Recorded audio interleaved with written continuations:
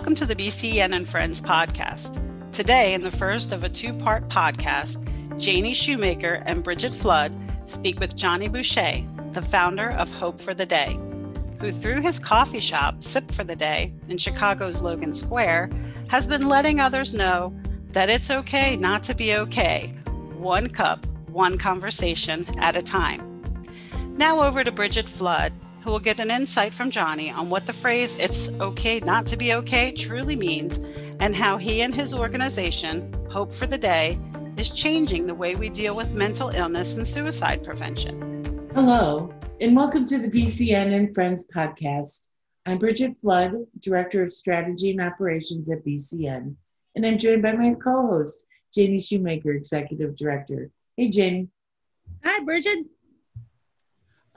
The BCN and Friends podcast is where we hold interesting conversations about learning with a wide range of thought leaders, BCN certification holders, and industry professionals.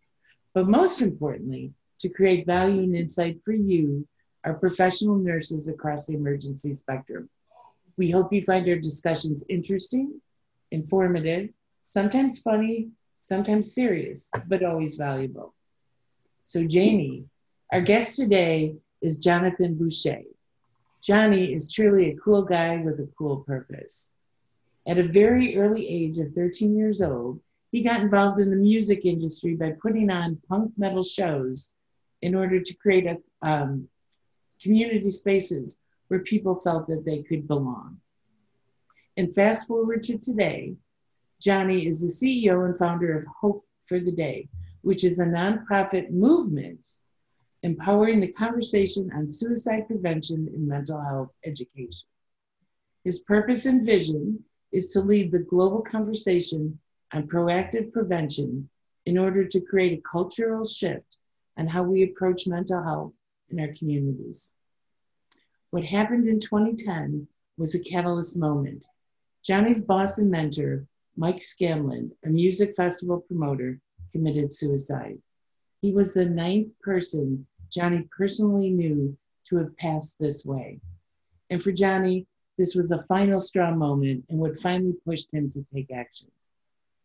Hope for the Day was created as a way to honor not only Mike, but all the friends and family members who have died by suicide. And in addition to all the good works that Hope for the Day provides, they've also started a Sip of Hope.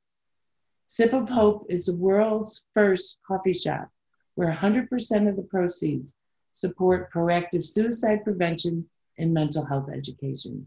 His coffee shop is a perfect space for breaking that silence and having the conversation. Johnny and his team want to create a world where everyone understands it's okay not to be okay. And I absolutely love that line. So Johnny, welcome. We are so thrilled to have you today. Thanks for having me. Good morning and good day. Yeah, pleasure absolutely. to be here. Absolutely. So I hope I did you proud with that introduction. That was fantastic. Great. But we're going to get a little more into it. And where I'd like to start is your journey. Your journey getting to Hope of the Day and your journey at the Hope of the Day, if we couldn't start there. Yeah, absolutely. I love sharing that. I was born in Peoria, Illinois, and my parents quickly moved up to the Northwest Chicago suburbs, at the age of 1.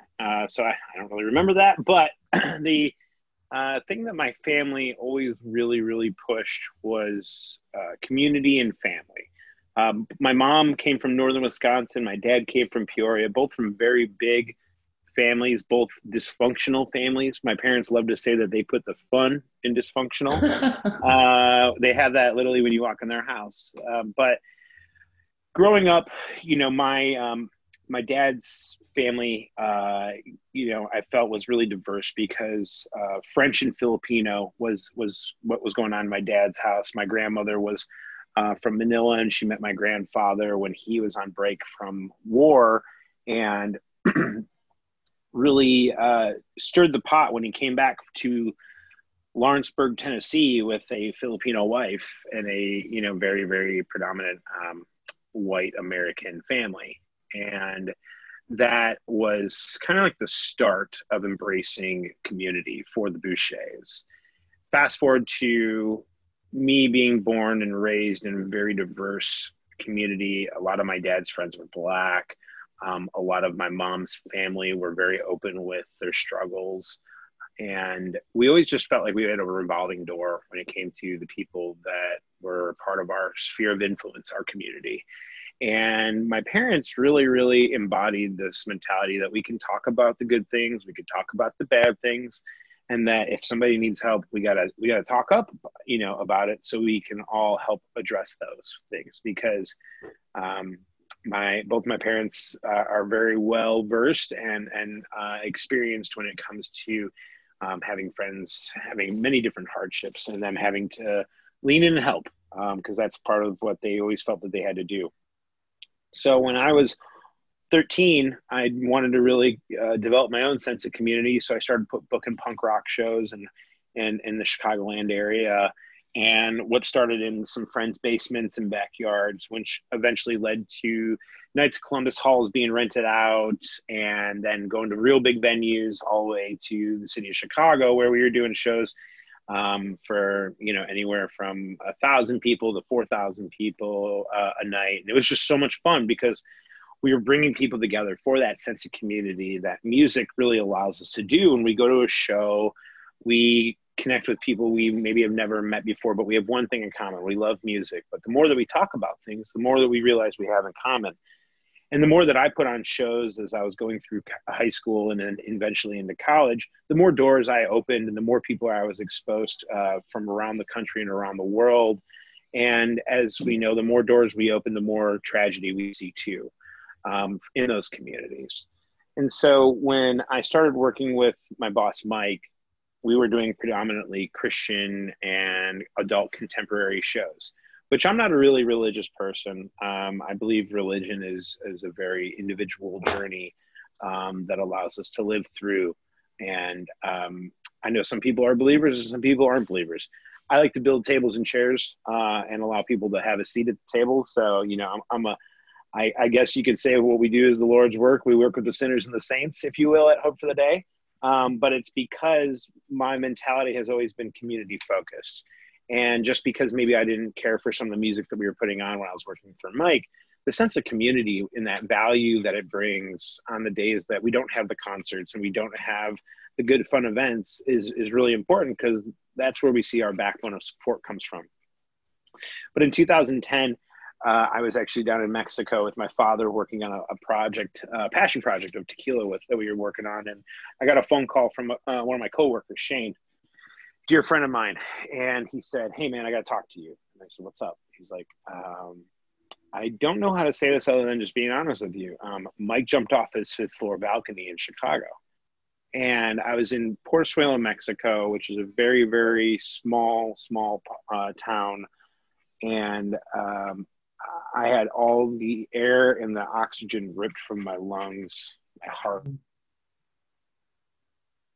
That believed in me in a way, in the sense of, working in the music industry, where when you're putting on festivals with 40, 50,000 people, and I'm in charge of over $100,000 marketing budget to make sure everyone gets there, there's empowerment there, and there's also responsibility. And what that made me really drive towards was wanting to become like Mike one day. Like, we were all told to be like Mike, whether it's Michael Jordan or it was Mike Scanlon, I feel.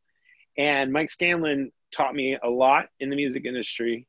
He taught me a lot about life. And I feel like I had the opportunity to talk to him and teach him about some things in life. Because Mike was, he struggled, but he was open with his struggles. And he didn't struggle from a mental health perspective.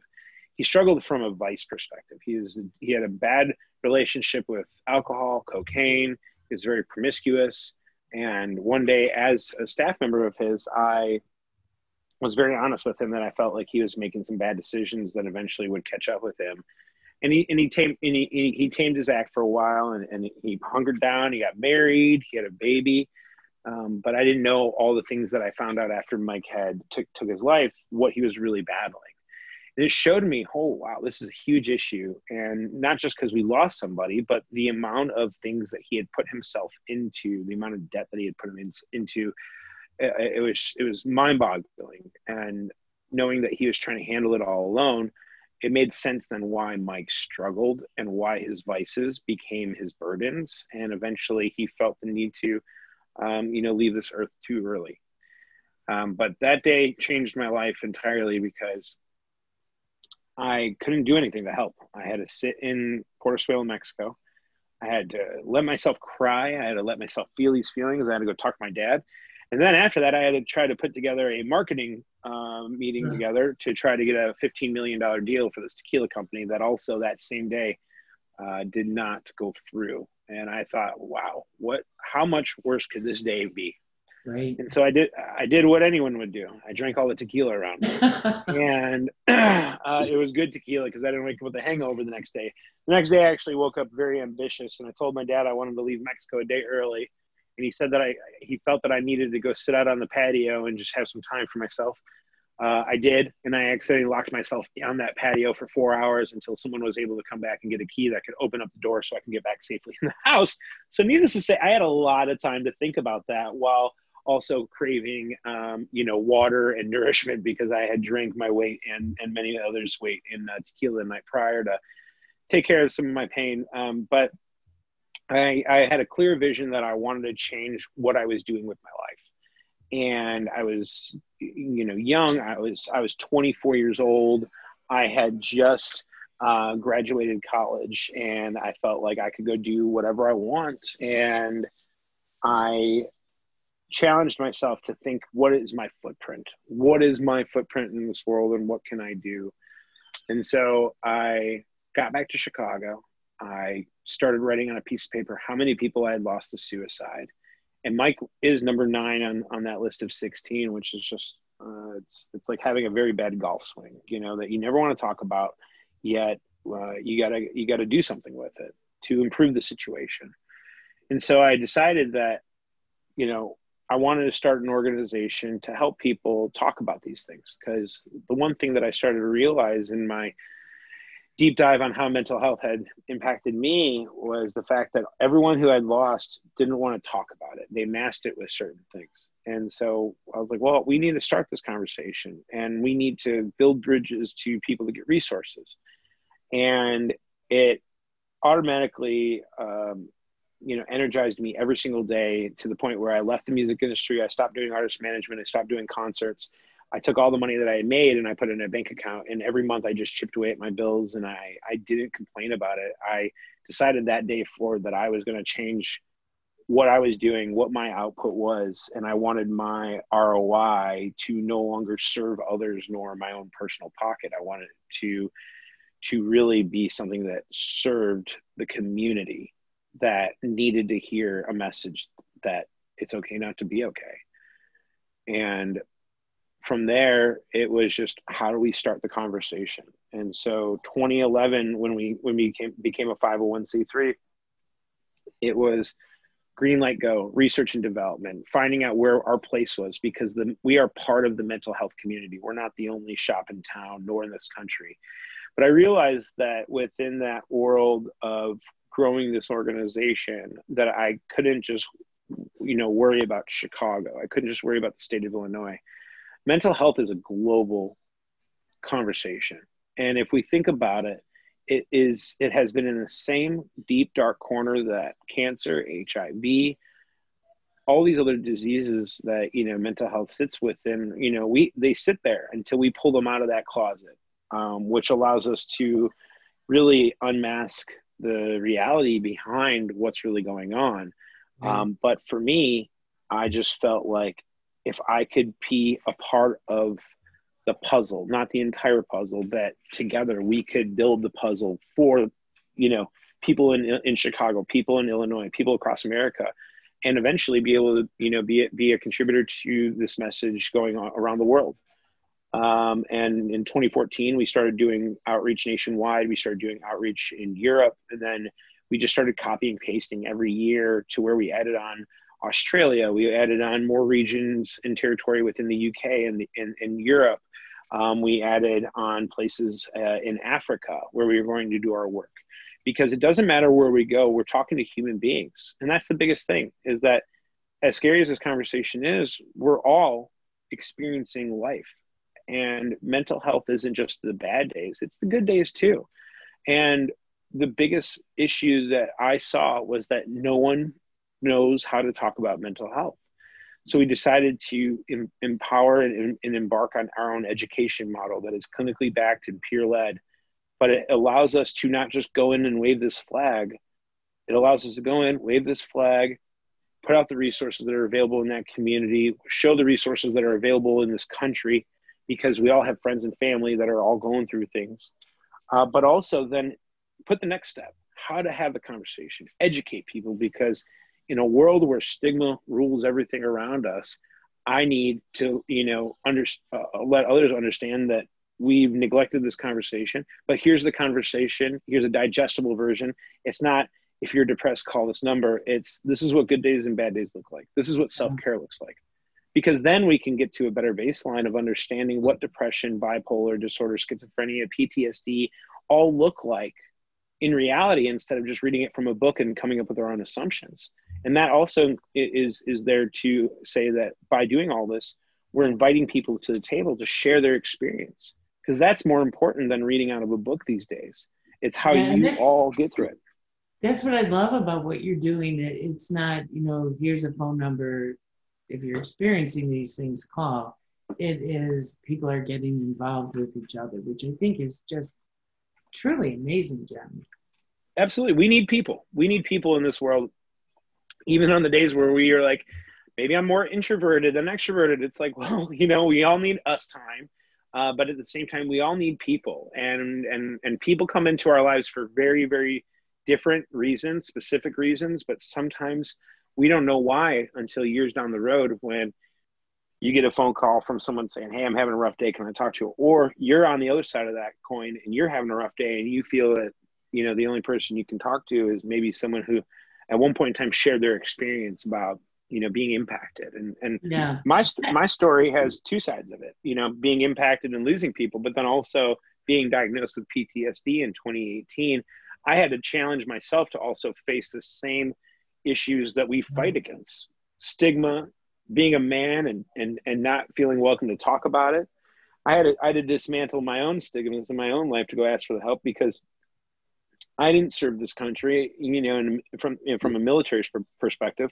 People say that I serve the country in many different ways, but I haven't stepped up to the plate like a lot of our men and women individuals who have gone to fight for this country, who traditionally, because stigma tells us what is reality, right? Like that's BS. Like, but we are, I drive into the city every day and I see this billboard that says, we are fighting the fight against PTSD for the military.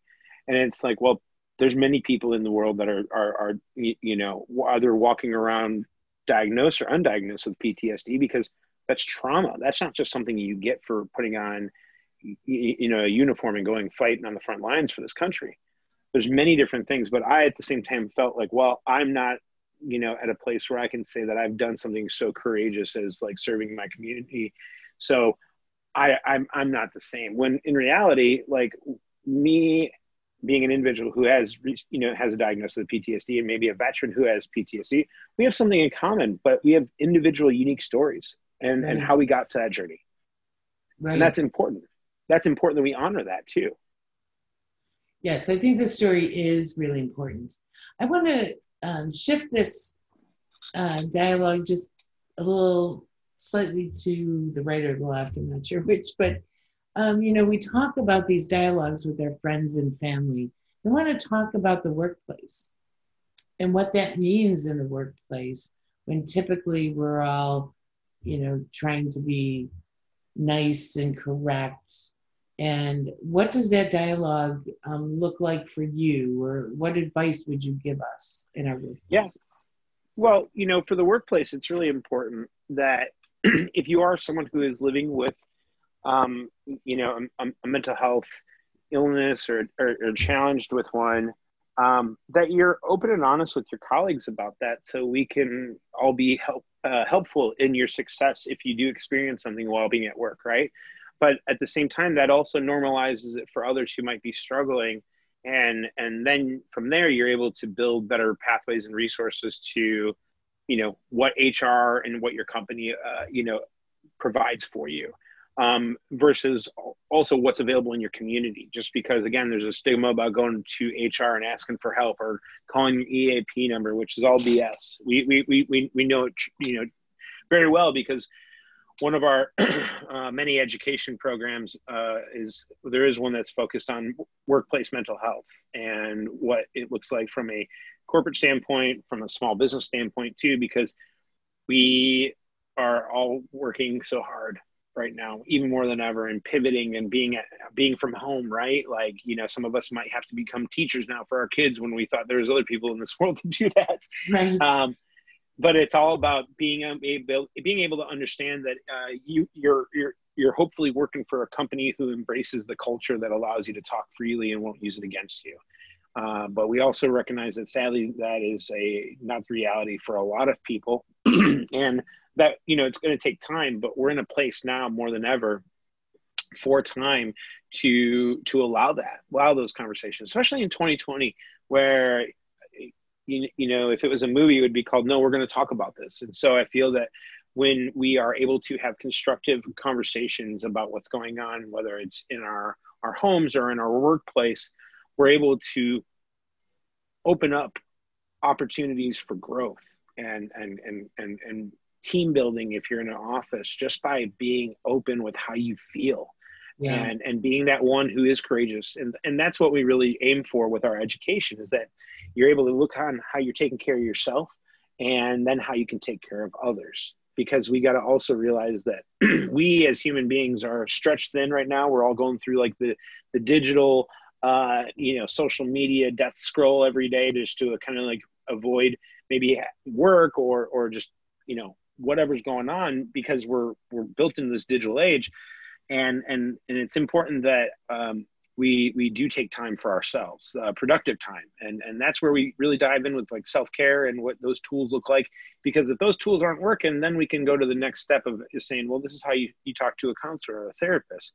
But we need to get to a baseline in society. And it's so important that our workplaces really empower this conversation, because it's horrible when you lose someone to suicide. But also at the same time, when it comes to the workplace, we also have data that allows us to build a need that shows also the people that are just focusing on a P&L, on how the company's doing, what the financial impact looks like if one of your staff do take their life, unfortunately.